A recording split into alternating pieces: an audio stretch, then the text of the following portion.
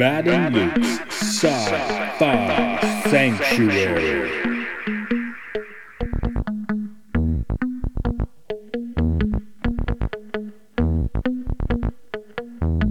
The year is 3013. The galaxy is scintillating in the mellow light. Two galactic pilgrims seek out vistas in the samurai future to bring forth the unity of the cosmic shaman. Opening the door of the pantheon of mystics, the evil sorcerer wizard powers the engine of science, seeking to forever alter the sacred balance, traveling on effervescent balls of summer fire. This week, Event Horizon.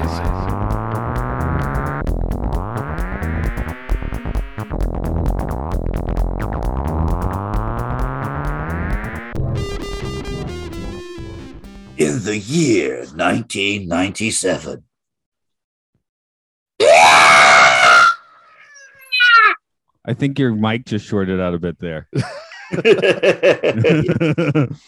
Also, isn't that what Mark does? Our sometimes guest. Yeah, apparently that's his catchphrase. Yeah. Yes, this is Matt.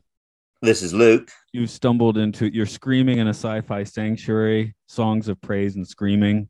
That's right. Mark is not the guest today. Today's guest is also returning in our October mainstay. It's Henrik Cateau, filmmaker. Hi. Hello. How you guys doing? It's all groovy. I do great. You don't realize you've accidentally done me a big favor today. Because I was also 20 minutes late waking up this morning. But because you were 5 minutes later, I got away with it scot-free. I'm always here to help. Well, there's me sitting around for about 5 minutes. Am I on crack? But yeah. Does time not work the way I thought time did? That's whatever. Oh yeah, Matt sat there at 8:30 exactly, already dressed for work. Yeah. I'm still snoring away. Apparently, I didn't set an alarm this morning.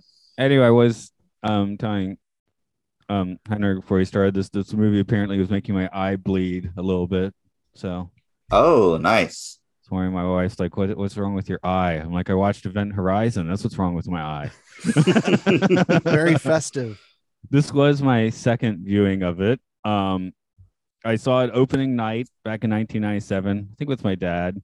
Was relatively pissed off by the movie. And when we started this podcast, I was like, oh, we're going to have to do Event Horizon eventually, aren't we? But it took 3 years. So I guess that's cool. But I really need to share my buddy's story. Actually, you know, he was the quote unquote Irish guy in Psycho Vixens because in university he had the flu, went to the university health center and they gave him some kind of flu medicine, but he couldn't sleep. So he was up for 72 hours and just didn't want to move because he also had the flu. And someone comes in and puts on Event Horizon. And yeah, I actually did invite him to this podcast to talk about it. He's like, hell no, I'm not watching that movie again. He's terrified of Sam Neill. So last night's viewing was only my second viewing of this one. Wow. All right. Luke, where do you stand? I may have caught it back in the VHS days, but I don't really remember it. So I've had 20 years of people telling me this film is so fucked up and scary. And then I've had you tell me A, about how much you hate the jump scares, and B, that same story about your friend being put off Sam Neill for life by it. So when I finally sat down and watched this film 2 nights ago, I was expecting to have, the most pants-shittingly scary experience of my life. It's not, no, like I said, I think I put the word annoying with the jump scares, right? Yeah. So yeah, no, this was basically my first experience of it this week. Yeah. So are you going to go back to that dimension? Possibly. It was a pretty cool film. The hell dimension. Henrik, I almost did suggest this one, but I was like, I'll just leave it open October. And then you just spat it back out at me. This was actually going to be my suggestion had I suggested something. So tell me about you in the event. Oh man, well, I remember when Event Horizon came out in theaters, I wanted to go see it, but I would have been 11 when it hit the theater. And my mother was like, no, I've heard that's way too scary. but her mind must have just like went blank because like 7 months later she rented me the tape and like just handed it to me. So the first time I saw it, I was probably about 11 or 12, and I remember being very startled because I was already, by the time I was like 12, I was like I had been a long time, by my own definition, Star Trek fan. You know, I'd been into Trek since I was like 7 years old, like really into it. So it was kind of startling and refreshing to have space depicted as incredibly dangerous, and just a place where you can die real easy. So I've probably seen the movie, I mean, you know, maybe 10 times or less. Like I've definitely seen it. I've shown it to a lot of people over the years, and I've definitely put it on a couple of times. It's part of the Sam Neill double feature, the two Sam Neill movies that always scare me, which are Event Horizon and In the Mouth of Madness. Both of those movies always leave me feeling a little odd. Like they leave me a little spooked. So I always enjoy putting those on, and I always enjoy introducing people to them because I'm like, oh no, let's watch Event Horizon. You like sci-fi? Here we go, jerk. You know. I guess you can get away with that because you have the home theater setup, right? Oh my gosh, yeah. So I had been too lazy to get my giant 120-inch screen set up. I'd just been using my television, and last night I made the decision I'm going to rewatch Event Horizon before the show, and my girlfriend was about to leave, and I was like, you could leave, or you could stay another 92 minutes and experience Event Horizon. And she'd never seen it, and she's a massive sci-fi nerd. So I pulled the screen down, put it on, and I was jumping at all the jump scares, even when I knew they were coming, just from the sheer brightness of the screen and loudness of the speakers. That alone takes care of business. Yeah, nice. I was going to say, you can't be like properly annoyed with this movie unless you see it in like a theater setting or something reasonably approximating. So Luke, you can't actually be annoyed with this movie. That's why you're like, oh yeah, it's kind of groovy. I think I'll revisit it because you watched it on your laptop. I didn't watch it on my laptop. I watched it on my TV. Okay, but yeah, lights off. But yeah, not full cinema experience. Yeah. I know the one that I will never forgive the movie for is the one where Jason Isaacs just kind of rolls up and's like, "What's going on?" But they play it as like a giant jump scare. I was like, "What the hell?" He's just saying, "What's up?" That's not even dramatic or anything. It's just pissing me off. The film is haunted, just like the spaceship. Yeah, really. Just like the other side of the galaxy. Well, I guess we're gonna blame that on Mr. Anderson. I did notice this one just says Paul Anderson, and I do wonder if in 1997 I did roll in thinking, man, I like Boogie Nights. How's this one gonna play? I mean, maybe I'd worked out it's two different people, but not from the credit because they did not put the WS between his names in this one. So you could. So yeah, I was wondering if it even is the same. Which Paul Anderson it was? Oh yeah, this is it's Paul WS. Yeah, this is the DNA of his video game movies. It's just there's no video game. Well, at least not before the game. Oh, this is surprisingly good for a Paul W.S. Anderson movie. Yeah. That's why I assumed it was a different guy. I will give Event Horizon that is by far the best Paul W.S. Anderson movie. Yeah, I think that's safe. Let me go ahead and give a plot on this one before we run too far afield.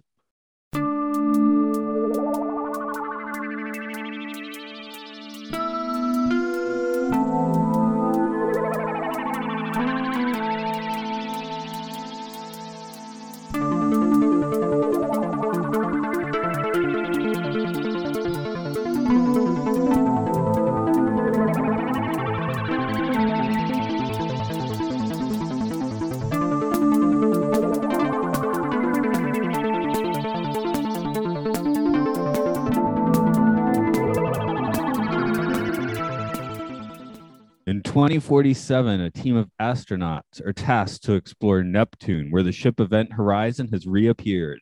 The ship went missing several years prior on a mission to test an interstellar wormhole drive. I guess they call it a gravity drive, whatever.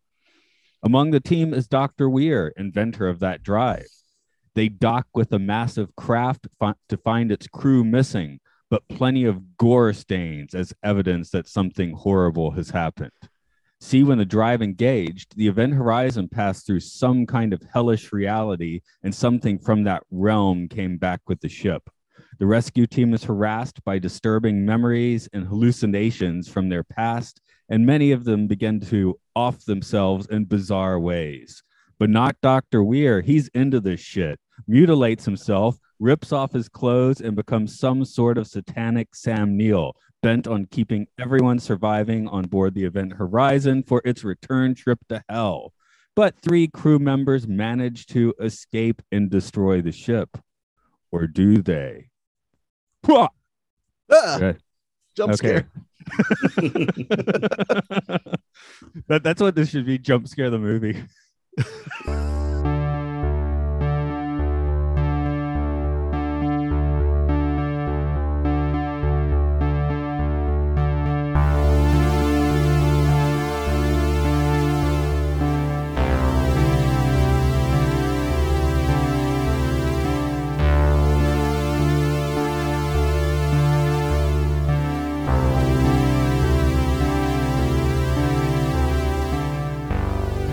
I called them a rescue team. Maybe I should have said salvage team, or I don't know, somewhere in between. Yeah, they had guys. They had like a medical person and a trauma person and a rescue guy. So yeah, they were hoping to find survivors. Yeah, I noticed that when I was rewatching it last night. I was like, oh yeah, there are 3 medical personnel, so they were definitely ready for whatever might happen. No, they weren't. Well, okay, that's a good point. They were ready for whatever you would expect to happen. They were for whatever terrors can be comprehended by the human mind, but not terrors unable to be comprehended by the human mind.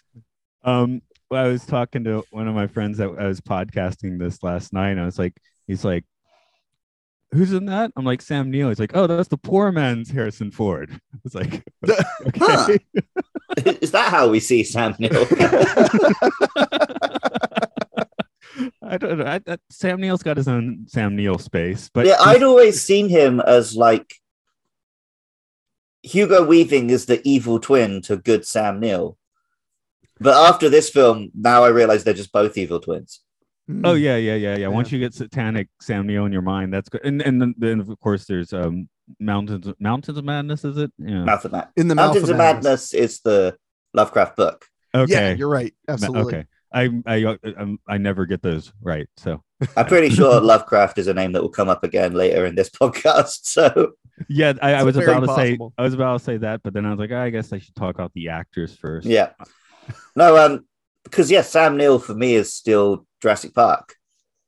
Yeah. Which I think this film kind of plays on, right? Because at the start of the film, you're like, well, he's the science guy. He's Sam Neill. I'm on his side. I like him.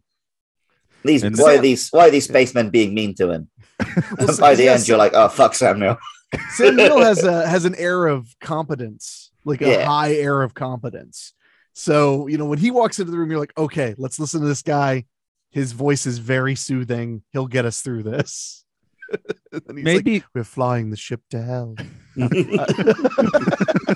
Maybe that's one of the weird disconnects I had seeing it the first time, because you are kind of expecting like, okay, I'm following this guy, he's a hero. What the fuck's happening?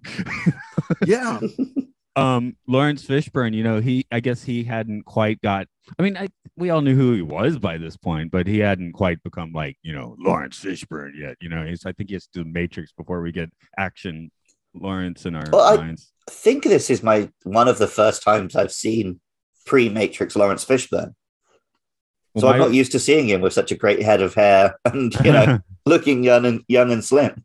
Well, the most fun one, the way callback is he's weirdly in Apocalypse Now. Apocalypse Now, yeah. I've seen that like 16 years old.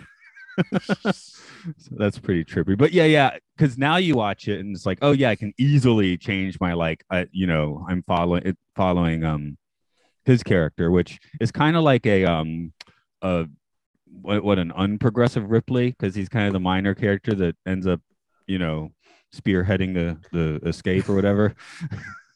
Well, my favorite thing about Lawrence Fishburne in the movie is he's constantly side-eyeing like everything being said to him about the ship. Like he's constantly just like I was almost expecting every time Samuel said something, he'd look at him and be like, what the fuck did you just say? Like he just looked like he was really mad and ready to fight him. Like he was just like, because like everybody was bullying him when he came out of stasis, and then and Lawrence Fishburne's reaction is like, yeah, you might have died or something. Anyway, we got a place to go. It's like, you know, when you hate a celebrity for no reason, you're just like, oh, fuck that guy. And then a few years later, something comes out and suddenly everyone hates them. And you feel like, yes, see, I was right. It's like Lawrence Fishburne, he hates Sam Neill for no fucking reason. But then by the end of the film, he's like, yeah, see, I was right to hate this guy. You should listen to me. He can that was my probably intuition. he can see auras. He had a bad aura. Well, I think they set it up, right? He hates him because they were about to get leave and suddenly they've been sent to Neptune. So Yeah. actually, fair enough. Yeah. And I because I think that all started with the fact that it became very clear very early on that Dr. Weir was not, I mean, like it wasn't hiding that he wasn't telling them stuff, because they had to wait until they woke up from hypersleep to actually know where they were going. And I could see that making me pretty grouchy, especially what with spacefaring being so dangerous. Like I had actually, for my podcast, we did a bunch of research about the Mary Celeste, you know, the first like ship. Super fun story to read about. But what I ended up learning from all of the research was just how unbelievably dangerous seafaring was at the beginning. Like that it was that, you know, people would be like, yeah, so the whole crew was found dead on the ship. And they're like, that's too bad. I'm gonna miss Tony. Like, oh no, that's the ship from 3 days ago.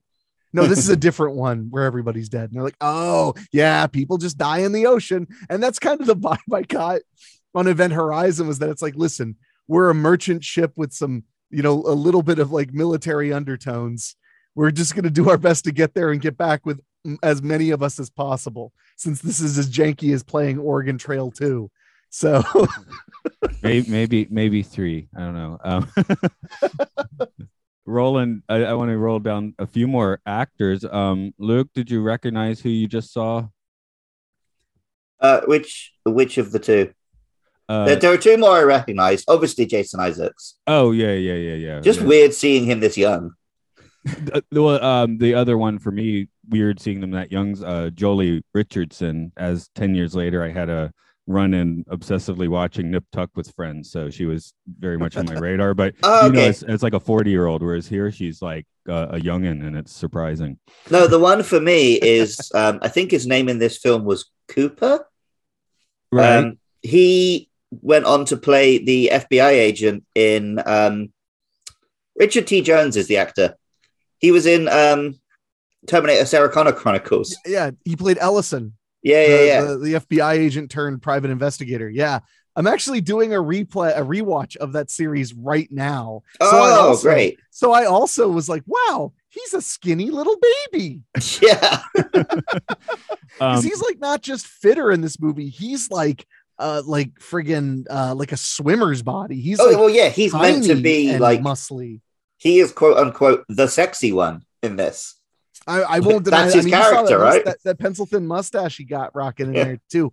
Woo, mucho caliente. I don't know if this was intentional at all, but if you watch the Orville, they have their engineer Lamar played by Jay Lee, and I swear that's like almost the same character in this movie with Cooper.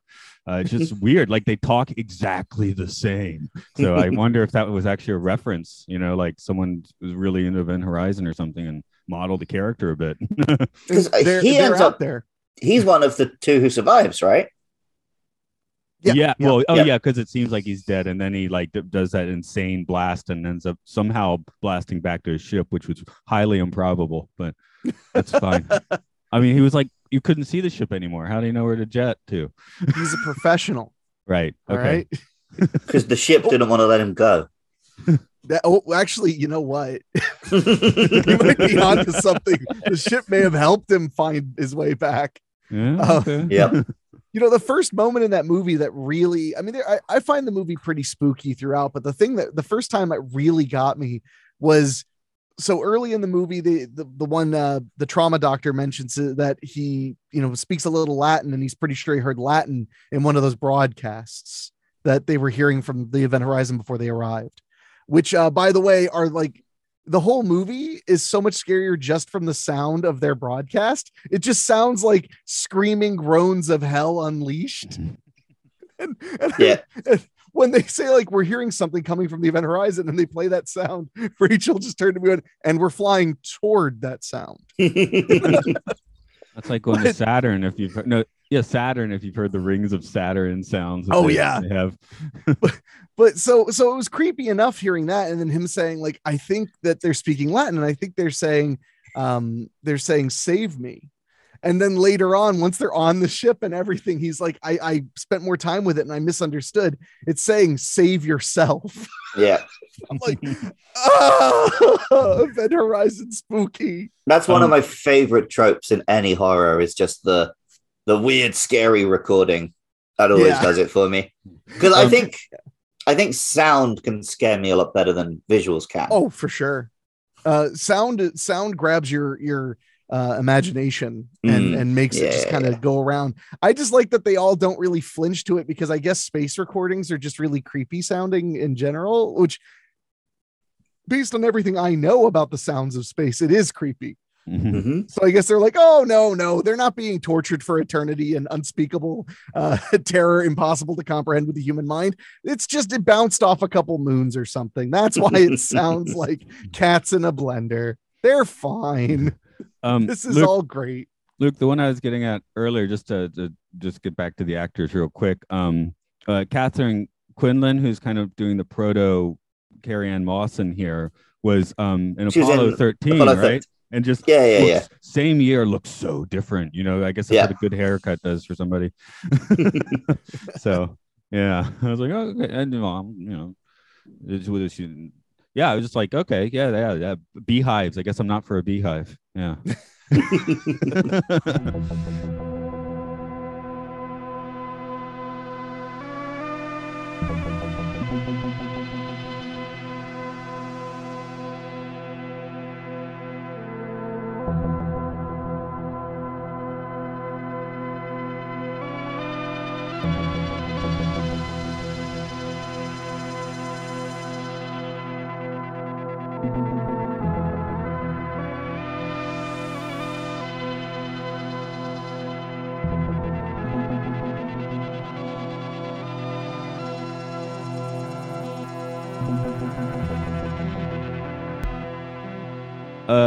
So this is kind of like, you know, we already mentioned Lovecraft a little bit, but it's kind of like, you know, the baby's first unspeakable horror book or something, right?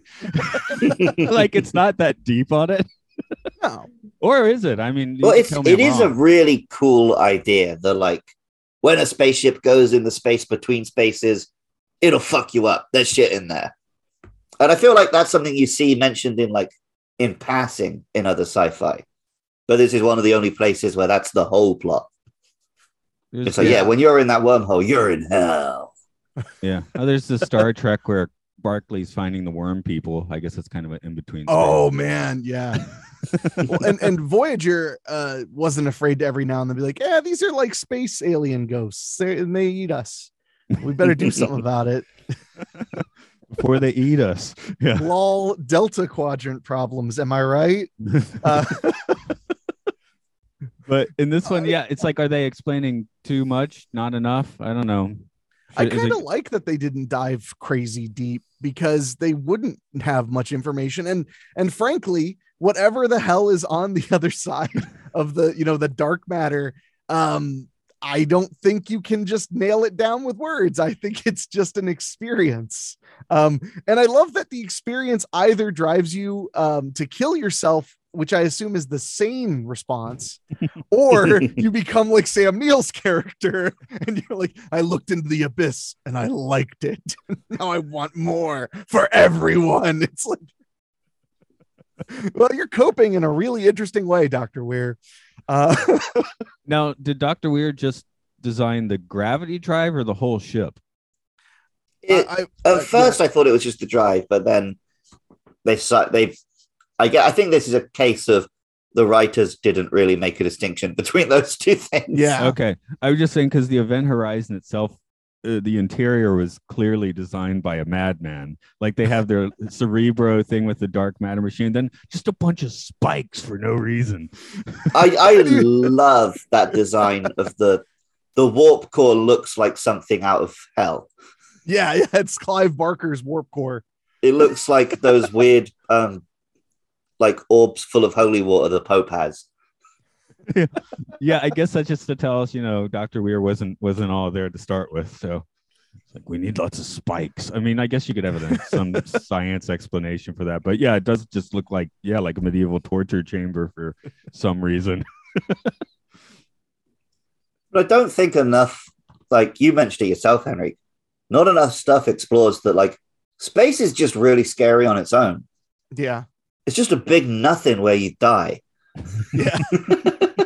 Well, and that whole sequence when one of the crew members tries to kill himself in an airlock, and which I love that sequence, and how Lawrence Fishburne is trying to catch up with him on the other side of the airlock, and he's yelling instructions to him about like blow all of the air out of your lungs, hold yourself down like a child, because his plan is if he can just keep him alive enough, when they reclose the airlock, they can probably get him back to, eventually, get him recovered.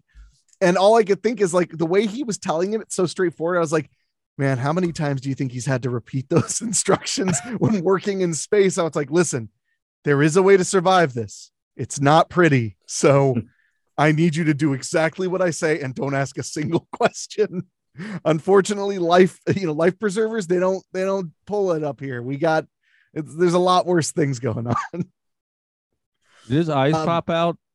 They basically exploded. Yeah, you start to compress and freeze and just all this awful stuff all at once. And see, that's why I like this movie so much, because it reminded me that space is super scary.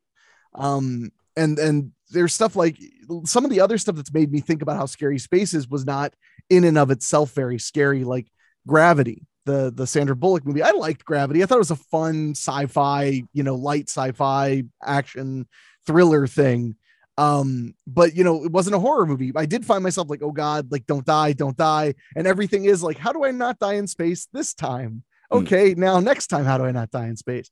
But obviously it doesn't pull off the unbelievable horrors impossible to comprehend with the human mind. I wonder what Neil deGrasse Tyson has to say about Event Horizon. Honestly, he said something about everything. I feel like there's probably you just made me think, right? I'm gonna have to Google Neil deGrasse Tyson Event Horizon, because I bet he's had something to say on the matter. Well, and he loves to comment on movies. Yep. I do think Interstellar kind of stole the wormhole demonstration thunder from this movie, because now everyone thinks about the scene from Interstellar, but interestingly, in the new Thor movie, mild spoiler, there's a scene where someone's asking her about wormholes, and she does that same thing, and she's like, "Yeah, just go and watch Event Horizon or Interstellar; they'll explain it." Okay, she cites both. Good for her. Yep. Okay, so it didn't completely steal the thunder out of this movie, because it did. I mean, I think in 1997, this was an explanation where it's like, whoa, that actually like taught me something in this whack sci-fi horror movie. Annoyingly, when you search Neil deGrasse Tyson Event Horizon, you just get stuff about real black holes. That kind of try Neil deGrasse Tyson Sam Neill. We can get through this. We can think our way out of it. We can find his opinions about Event Horizon. They're too important. You cannot think your way out of hell. Actually, maybe you can. Maybe that's the way out of hell. You think your way out of hell. I mean, if these guys would just chill out and have a pina colada, maybe they'd have fewer problems. They'd still have the hallucinations, though. So I guess that's an issue. Yeah, they're pretty gnarly. I was surprised some of the computer generated effects really held up pretty decent. The only part I remember watching and thinking like, oh, that looks bad is right at the start. You're seeing just like random stuff floating around in the spaceship. Yeah, and I guess because it's all things that I've seen, right? I've seen a wristwatch and a bottle. so I know when I'm looking at a CGI one. Yeah, But- they weren't quite as powerful. Oddly enough, they did a better job with the liquid floating. I think. Yeah. Well, because yeah. I've never seen liquid floating in zero G, Yeah. right? So maybe it does look like that. And yeah, all the spaceships and everything looked great, I thought. Also, the computers had liquid down early, right? T1000. Yeah. Abyss. Well, So that Star Trek 6? 6. You're thinking Yeah. Klingon blood, I'm guessing. Yeah. Yeah, that's a so- cool scene. So, I mean, yeah, liquid it would be one of the first things you can CGI, probably because it does look fine. You know, you don't really have to finesse it. Otherwise, Well, you got to do. No, I was gonna- sorry. Yeah. I was just gonna say, otherwise you got to do Toy Story because it's 1995. But You got a friend in hell.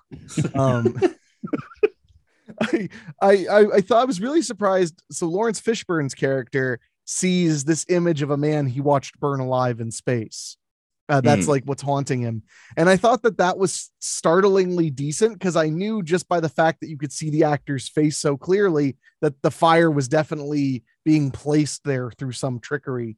And I thought he looked surprisingly decent and nightmarish, even though as I watched it, I was like, I know they had to do this with, computers and compositing because you can't just have a guy's eyes wide open like that with flames licking his whole body. I think You can't. They did a good job of not showing him to us for too long. Mm-hmm. So the little shots we got, yeah, they worked really well. Well, and I think that having his face be so horrific and having him, like you were saying about how easy sound scares people, having him like yelling and demanding, why did you let me die and all this, and having the wild eyes and the crazy face, I think that helped too because it just makes it scary instead of making you sit there and pick it apart and go like, yeah, is that real fire? Instead, you're just like, holy shit, that guy had a bad day. And then when in reality, this is what stoked Fishburne's character to start meticulously memorizing survival instructions for all emergency situations. Yep. That was his origin story for being sensible. So from the outside, the event horizon's really, really, really big. And from the inside, it doesn't seem that big. It's like a reverse TARDIS, I think. Which I think is quite true for spaceships, right? The space for just people to mill about probably isn't that big. True, yeah. But they got that giant impractical tunnel that they pressurize and fill with oxygen. That's what I was about to mention. I was like, that part is really cavernous, and then everything else is like slightly bigger than a submarine would be. A few nights ago, actually, because I was procrastinating watching Event Horizon, I was on YouTube and put on one of the Starship size comparisons. It's the half screen channel on YouTube if you're looking for it. But the Event Horizon's really big. Like the Enterprise D, would be like a bee buzzing around the front cockpit area. Apparently, so well, when you see the the other ship Lewis and approaching Clark, the Event Horizon, the Event Horizon is like the Death Star to them. right? Yeah. So anyway, that's my whole point with the TARDIS. The reverse TARDIS. I'm like, it seems relatively homey inside, except for all the gore and spikes and fire and blood, but and weird angles. Who's counting? And it's a weird ship. Yeah. The design of it. What ship have we seen that was similar? Like where a it's a Borg bit ship? at the front, a bit at the back, and there's like a.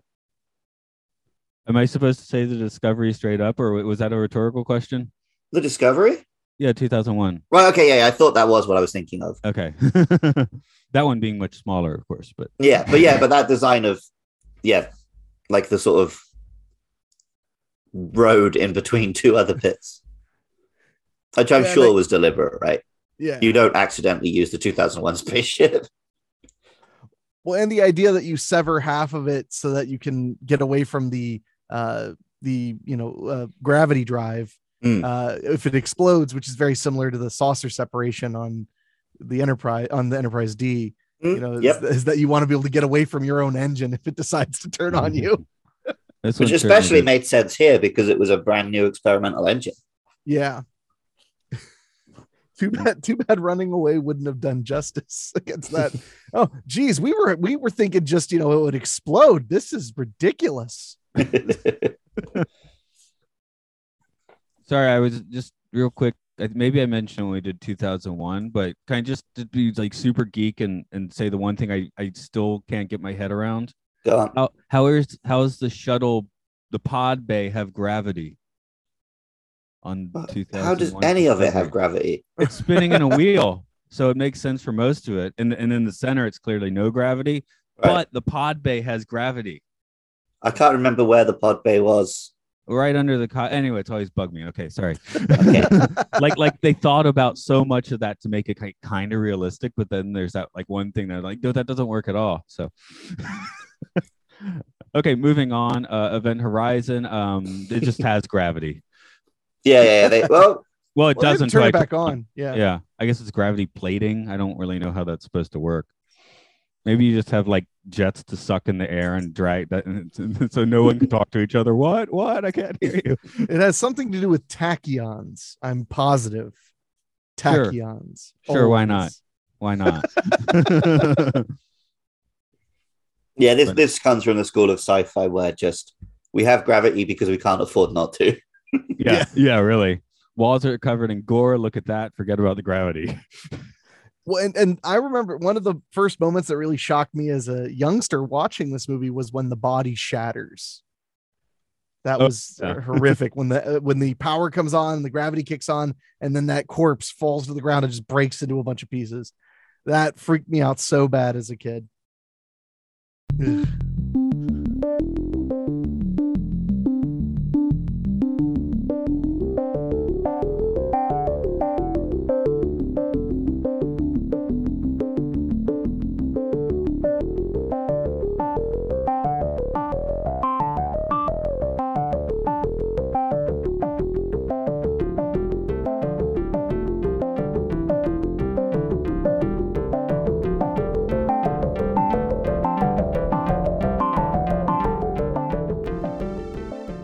So when they first, it's when the medical lady is on the ship the first time, and she's like, "Oh, there's a tiny little bit of blood," and then behind her you see that like amorphous corpse mess with just like flesh and skulls and whatever.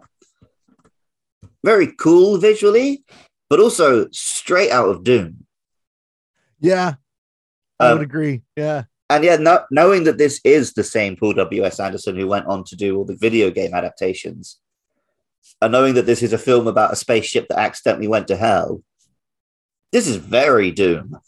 So is this a better version of Doom than Doom? Oh, you mean than the Doom movie? Yeah.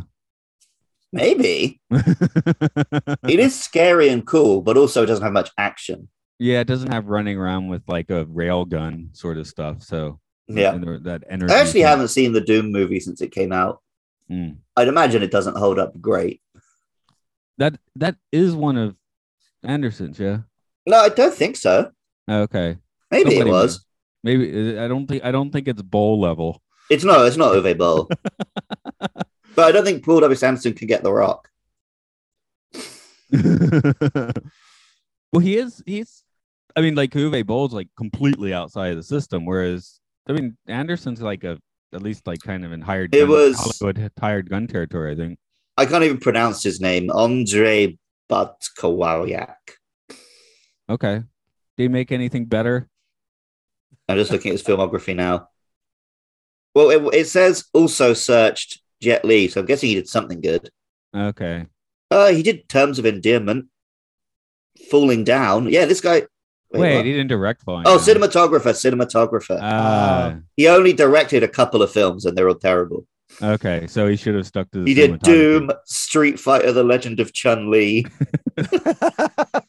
Cradle to the Grave. Yeah, no, he's mostly a cinematographer. I see. Okay. ACE. Well, that makes kind of sense because Doom had that really cool first-person bit. That's the only part people remember, right? That and the BFG gag. Mm. But yeah. Sorry, I lost my train of thought. Someone throw in a good thought. Where are we? Good thoughts. I'm not very good at those. My brain imploded in space. So no one in the film, like, they're all really surprised when he tells them that it makes a black hole. But the ship's called the Event Horizon. They're like space truckers, alien style. They're not scientists. I guess so. Although they do have a lot of Yeah. medical knowledge. But yeah, that's Yeah. a black hole. That's different. Yeah, one of them speaks Latin. Like, they're not idiots. The Romans didn't invent black holes. You I know do of. wonder. I do wonder if maybe they didn't put two and two together simply because spending a life in space, you would find the concept of creating a black hole even more preposterous. Hmm. So they were like, "Oh, you just named it a space thing. Black holes, like they're a thing." Because they all are very surprised. But like, wait, you made a black hole? And they're like, "Yeah." And it's like that doesn't sound safe or Yeah. okay. And They isn't do there one that part in where somebody CERN. says like, "Do what?" They do that in CERN, right? Don't they make mini black holes Yeah. and I opening remember gates to hell. But yeah, that's nothing's ever been the same since they ran that damn thing. Wasn't it one of them like even said like this is what happens when you break nature's laws or whatever? Because it was like he Right. broke all of the laws of our universe to try to travel faster, and I just can't get over the idea. I love the idea that like you're kind of crossing like the unknown of sci-fi, but like with the unknown that's more popular, on Earth, which would be like ghosts, demons, monsters. I just love that they just cut a hole in space time and they're like, hey, this is gonna be great. And then the inside it's like, oh, never mind. This is this is like world ending. Okay, this is like species ending. This is But bad. what I really love about it is it does do that, but it doesn't do it in like too obvious a way. Yeah. Because around the same time, right, we got Ghosts of Mars, Yeah. which is like, here is space with ghosts. Yeah. But this is like, space already has, you tear a hole in the universe and go to another dimension. What if that dimension was just fucked up? Yeah. I think it works really well here because, yeah, it is bringing in like old school, like hell imagery, but doing it in a way that still feels sci-fi. Yeah. So And let's and it never loses that. It never starts to feel like it's literally Hellraiser in space. Not to be Yeah. confused with the Hellraiser they actually did in space. But but yeah, they managed to keep it moving along with the sci-fi, a good amount of sci-fi tropes and the fun kind of sci-fi tropes. Yeah. Walking through corridors, talking about running out of oxygen, our ship is now exploded, the usual things you deal with when you're out and about in space. and we can apply this to Trek continuity and just say the technology got better. And whenever Yeah. the Enterprise is flying around in their warp bubble, outside the warp bubble is hell. Yeah. That's the final step to really teach the Borg a lesson is we drop them off there. Push them out of the Assimilate warp these. bubble. You thought species 8472 was bad, huh? With their fluidic space. And not as cool as chaotic space. No, not. So, yeah, we mentioned it a little. I guess we can get into it more. Like, this is Lovecraft's whole shtick, right? Was looking, well, not so exactly, but his thing was like, yeah, looking up at space and realizing how small we are is really scary. Yeah. And I love it when something really leans into that. And this is like, yeah, if you just peel back one layer of the universe, guess what? It's really scary. Yeah. Well, and the new thing, because there's been a resurgence in the last few years of some Lovecraft adaptations and stuff. Mm. And the new phrase for what Lovecraft stories are is cosmic terror. Yeah, That's been cosmic the phrase horror. people Yeah, using, yeah. which I love that. Yeah, cosmic horror. I love that phrasing because it's nice because it tells me it's like it's not quite space, but it has to do with space. But you may never go to space, but you'll feel really close to space now. I love that very much. And I do think it has kind of like I feel like it has kind of like a light nudge wink to Lovecraft. I mean, they didn't go all the way. There's no tentacles.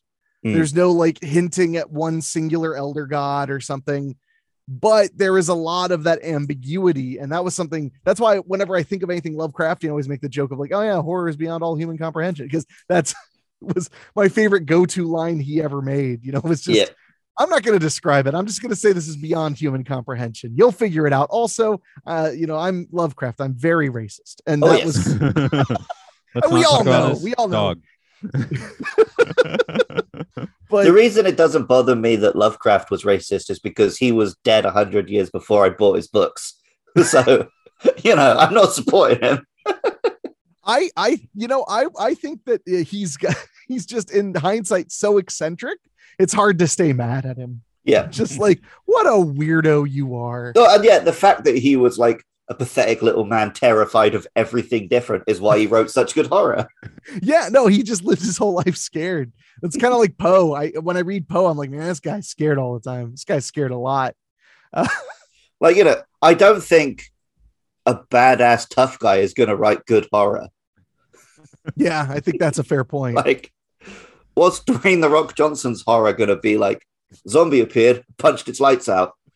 I went to bed and slept soundly for 8 hours. Yeah, now it's, more recently it's been what, Clive Barker and Stephen King, a stiff wind will blow those guys over. Yeah. Yeah, really. But I was going to say, I guess this movie makes Sam Neill an honorary old one, right? Yeah. He's the guy who, like, in whatever way he contacted whatever is on the other side there and joined it. I mean, I will say that's the guy definitely remembered being in this movie. Otherwise, I was like, oh yeah, Lawrence Fishburne's in this movie. Hey, Jason Isaacs isn't old yet. Amazing, But I didn't remember that. But yeah, you can't unforget certain imagery scarred into your brain, right? And these are the two scary ones. The really scary flicks he did were Event Horizon and In the Mouth of Madness. And I've noticed that with my friends who are a little bit less intense about movies, they'll sometimes get them confused because they're both scary flicks, and Sam Neill's one of the main characters. So because I've said like I've asked them if they've seen In the Mouth of Madness, like, yeah, it's so scary, and then they start talking about it and they immediately like, it's like a horror movie, but it's in space. And I'm like, that's not In the Mouth of Madness. That's Event Horizon. Are you sure? Because everybody's pretty much in the mouth of madness in that movie. And I'm like, well, no, you are right, but it's the Event Horizon. I mean, but you couldn't flip the titles because it wouldn't work the other way. So no, I don't think so. If you call that one Event Horizon, make that'd be less sense than the ship that doesn't have a black hole,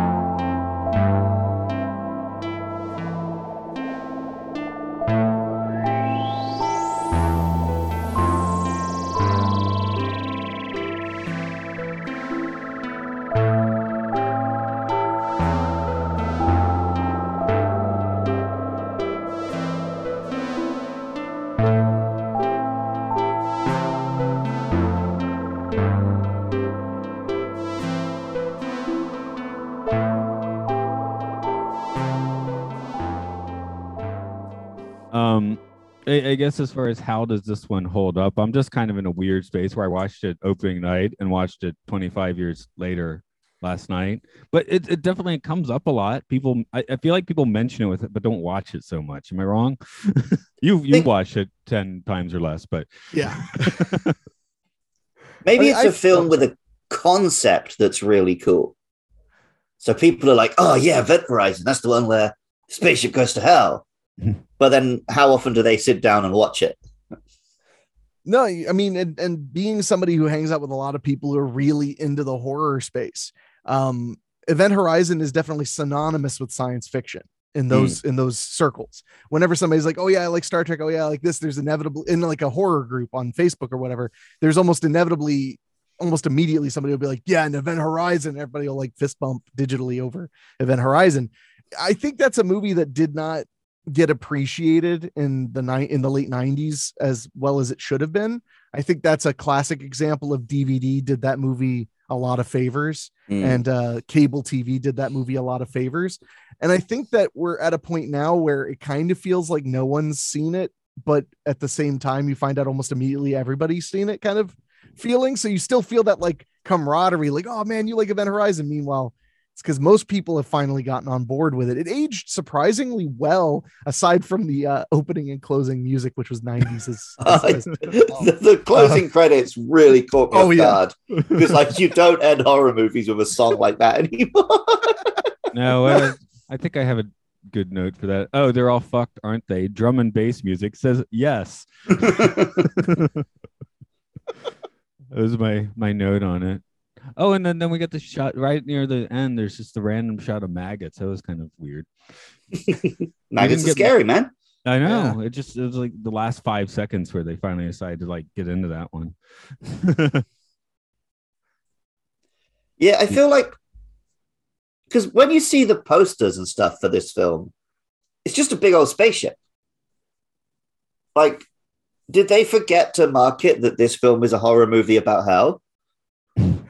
Actually, I think yes. I don't think I went in fully expecting a horror movie when I saw it in the movie. So maybe that's kind of why it didn't have the success it could have had, because no one knew what it was. So probably a lot of the public were just like, oh, boring spaceship movie. Now I'll pass. I remember the television coverage making it seem like it was a sci-fi action movie. And I would say calling it an action movie is a pretty big stretch. But I think that may be why. I mean, I wouldn't be surprised if because it was not a cheap movie. I wouldn't be surprised if it got greenlit and then was in production, and then the person who greenlit it got fired. And then the person who was now in charge of the studio was like, well, we can't ditch it. It's got some names in it. We spent a lot of money. So let's lean into the science fiction, because I, for whatever reason, believe no one will want to see a horror movie. And because that happens a lot where things get marketed a weird way. Like the best example ever is Taken. The first Taken movie, its initial marketing was that it was a thriller. It's not a thrill. It's a balls to the walls action movie. Well, that's why the name is Taken, right? Because you're meant to be like, oh, it's a scary thriller about being kidnapped. Yeah. And like, no, it's a ridiculous male power fantasy about shooting everyone who's ever touched your daughter. It's a movie about Liam Neeson beating up France, period. And it's the fastest way to spend 84 minutes in your life. Oh, yeah. It really is. But like, I remember seeing the trailers and it seeming like this trudging thriller movie. And I was kind of like, yeah, I might see it sometime. And then a friend was like, dude, you have to watch Taken right now. And I was like, what are you talking about? He puts it on and I was like, why didn't they show him punch anyone in the trailers? That if there are no punches in your Taken trailer, it is not accurate to what the film is, because he punches basically everybody. So including like all of his mates. Yeah, no, for real. He just beats up everybody. But I think that when that came out, they thought, oh, we're not going to have a winner with an action movie, so let's try and amp up that. And they were wrong. Maybe it's because Liam Neeson hadn't quite transitioned to action guy yet, right? Yeah. So like, oh, it's a Liam Neeson film. We've got to sell it as like this drama. Yeah. And then instead they were like, oh crap, we have a winner, even in spite of the studio work, we better lean into it. And boy, did they lean into it. The drama of the fist. So I feel like that's definitely accurate that Event Horizon wasn't marketed as a horror movie much at all. And it is a shame. I noticed that happens a lot with mainstream horror releases, especially in the 90s, when basically nobody knew what would work until Scream happened. That was kind of when people were like, oh, okay, so this is where horror is going now. Before that, everybody was just kind of feeling around, trying to come up with something. And they literally like, look at the 90s. It's like, Deep Rising. Let's try that. That didn't catch on. What about a dinosaur in like a museum or something? And they'd be like, all right, let's do that. Relic. And like, they just would trying anything. And then when Scream happened, all of a sudden every movie was Scream. It was a self-aware, self-referential movie with, actors and actresses that were either on the WB or in line to be on the WB. It just kind of happened that way. So, and that's one of the reasons 90s movies, and especially 90s horror, is really interesting, because in the 90s, the Tarantino kind of changed everything for like the average Oscar worthy movie. All of a sudden it was, movies were about crime that were going to get nominated for, best picture and stuff like that. But meanwhile, the horror genre was just kind of not sure what to do because the slashers in the 80s had died out really hard and you weren't really able to make any money off of them in the 90s. So they were just trying to figure out what to do. They tried making new Freddy Kruegers and new Jason Voorheeses and none of them stuck. They did Candyman, that worked. But only the first two are reasonably good. The third sequel is pretty rough. So they were always, kind of struggling to figure out what would work. Wes Craven made the movie Shocker, which had Mitch Pileggi playing a serial killer who had been turned into electricity and starts killing people. That didn't catch on. So, they were definitely trying. They were throwing anything at the wall to see what would stick. And I think Event Horizon's a good example of that era of just trying a bunch of different stuff. And then as usual, the studio getting chicken shit and getting cold feet and deciding that they know better. It is weird how you often hear studios acting like, oh, horror doesn't sell. But horror movies always make bank. Yeah. I mean, it's tricky. I mean, not Avengers Endgame stupid money. No. But like people want to go see a horror at the cinema. Yeah, no, they definitely do. And it's funny because I work in film distribution, and I actually have been saying for years horror movies underperform comedies, and they in this smaller market, and they totally do. I mean, I make my living off of mostly comedies that I've distributed, but so it is. Some of it is dogma. Some people just believe that you can sell a horror movie to anybody, but I agree. If you have a good horror movie with a little bit of money behind it, the public is going to really give it a chance because they love to be scared. So, you take The Purge and you give it a chance and it's a pretty good idea and people liked it. You try these different things. And that's the big problem with horror is it is a crapshoot. So like any film is, but so they'll be like, let's spend $90 million on a horror movie. And then it'll become so homogenized by their fear of losing the investment that it ends up not making the people who don't like horror movies happy. And it disappoints everybody who likes horror movies. And I think that's kind of Event Horizon's fate ended up being that the marketing didn't get the people who would actually enjoy it to go see it. So they all found it on cable. Yeah. I guess big budget horror usually doesn't go down well, right? Usually, like what I love that they remade a Friday the 13th and spent like $50 or $60 million. It's like, okay, first one cost $350,000, guys. Like even with inflation, that was under $1 million. And it's just, they just spend all this money because I guess they're looking for prestige, but the audiences are just looking for an interesting concept. And that's why Blumhouse has been so successful because they're like, we won't spend a lot of money, but we'll risk it because if we make 3 of these movies and one of them hits, it'll cross collateralize the expenses of all the other movies. And then we can stay in business. So it's, that's why they're kind of the leading the industry. And you see places like Sony and Warner Brothers will occasionally basically make their own Blumhouse movie where they're like, they spent $5 million and there's 1 star in it. And I'll literally, when I'm in the theater and the logo comes up, I'll literally go, oh, I thought this was a Blumhouse movie. Cause they're completely using their formula. Anyway, I'm going to watch it and see if it's good. Yeah. When I'm watching a movie and it's like slick, I could tell a lot of money's been spent on it. Yeah. It doesn't feel like horror. I want to see dirty. I want to see handmade. I want to wonder like, oh God, did they really do that to that actor? Yeah. I'm still sitting here wondering what I was coming into this one thinking. I mean, was I thinking of Jurassic Park in space?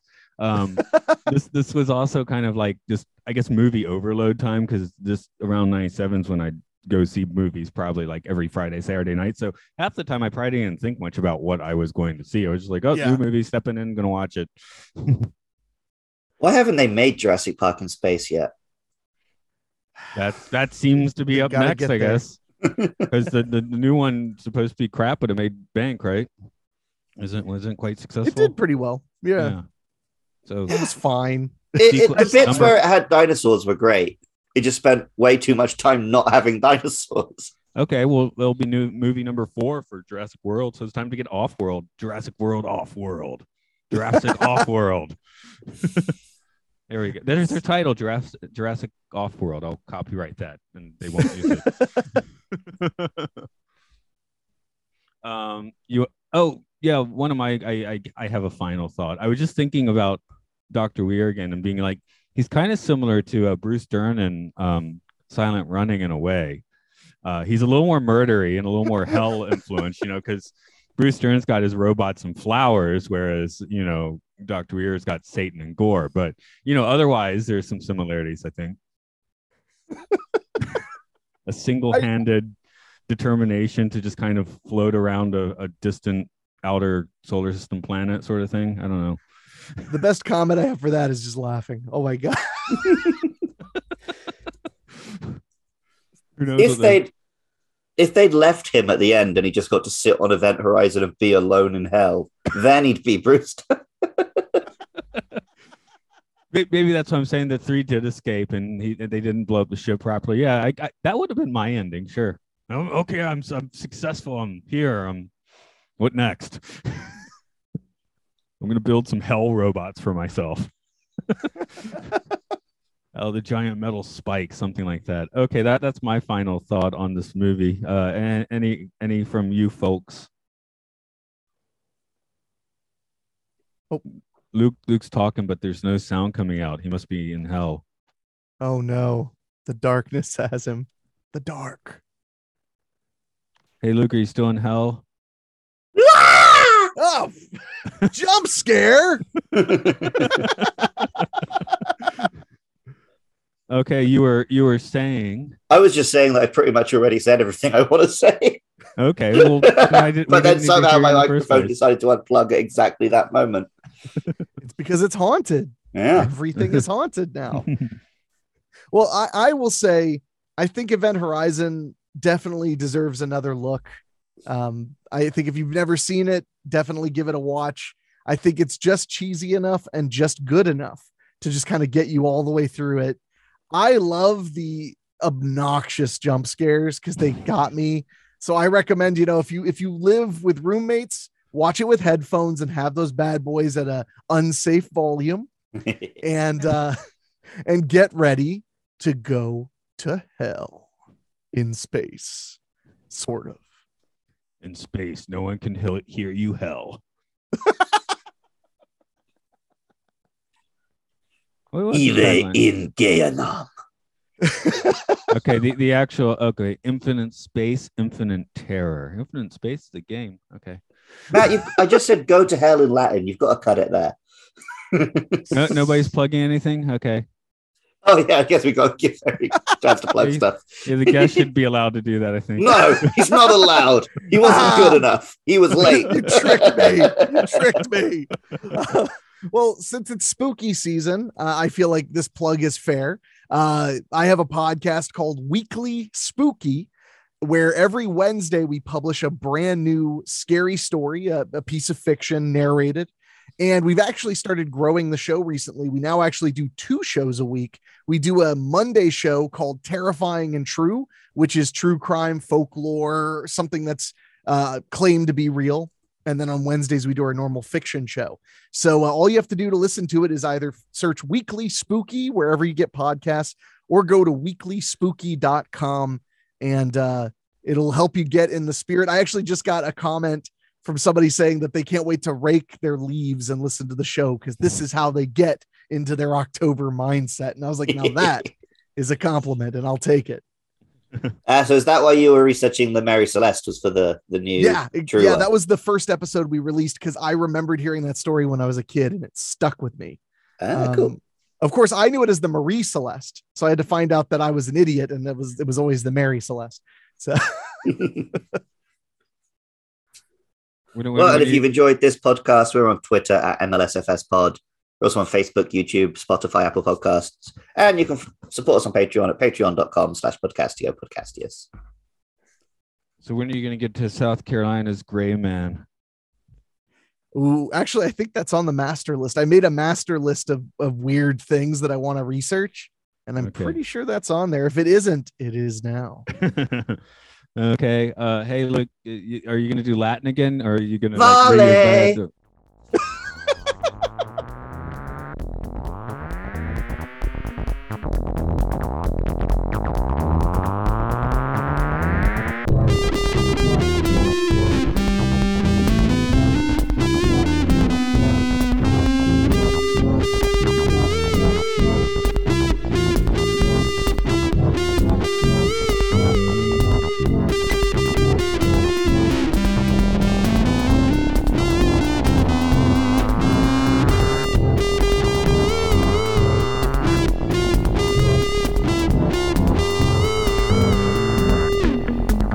Coming soon.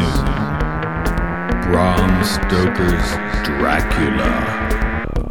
Freddy versus Jason. Thunderbirds are go.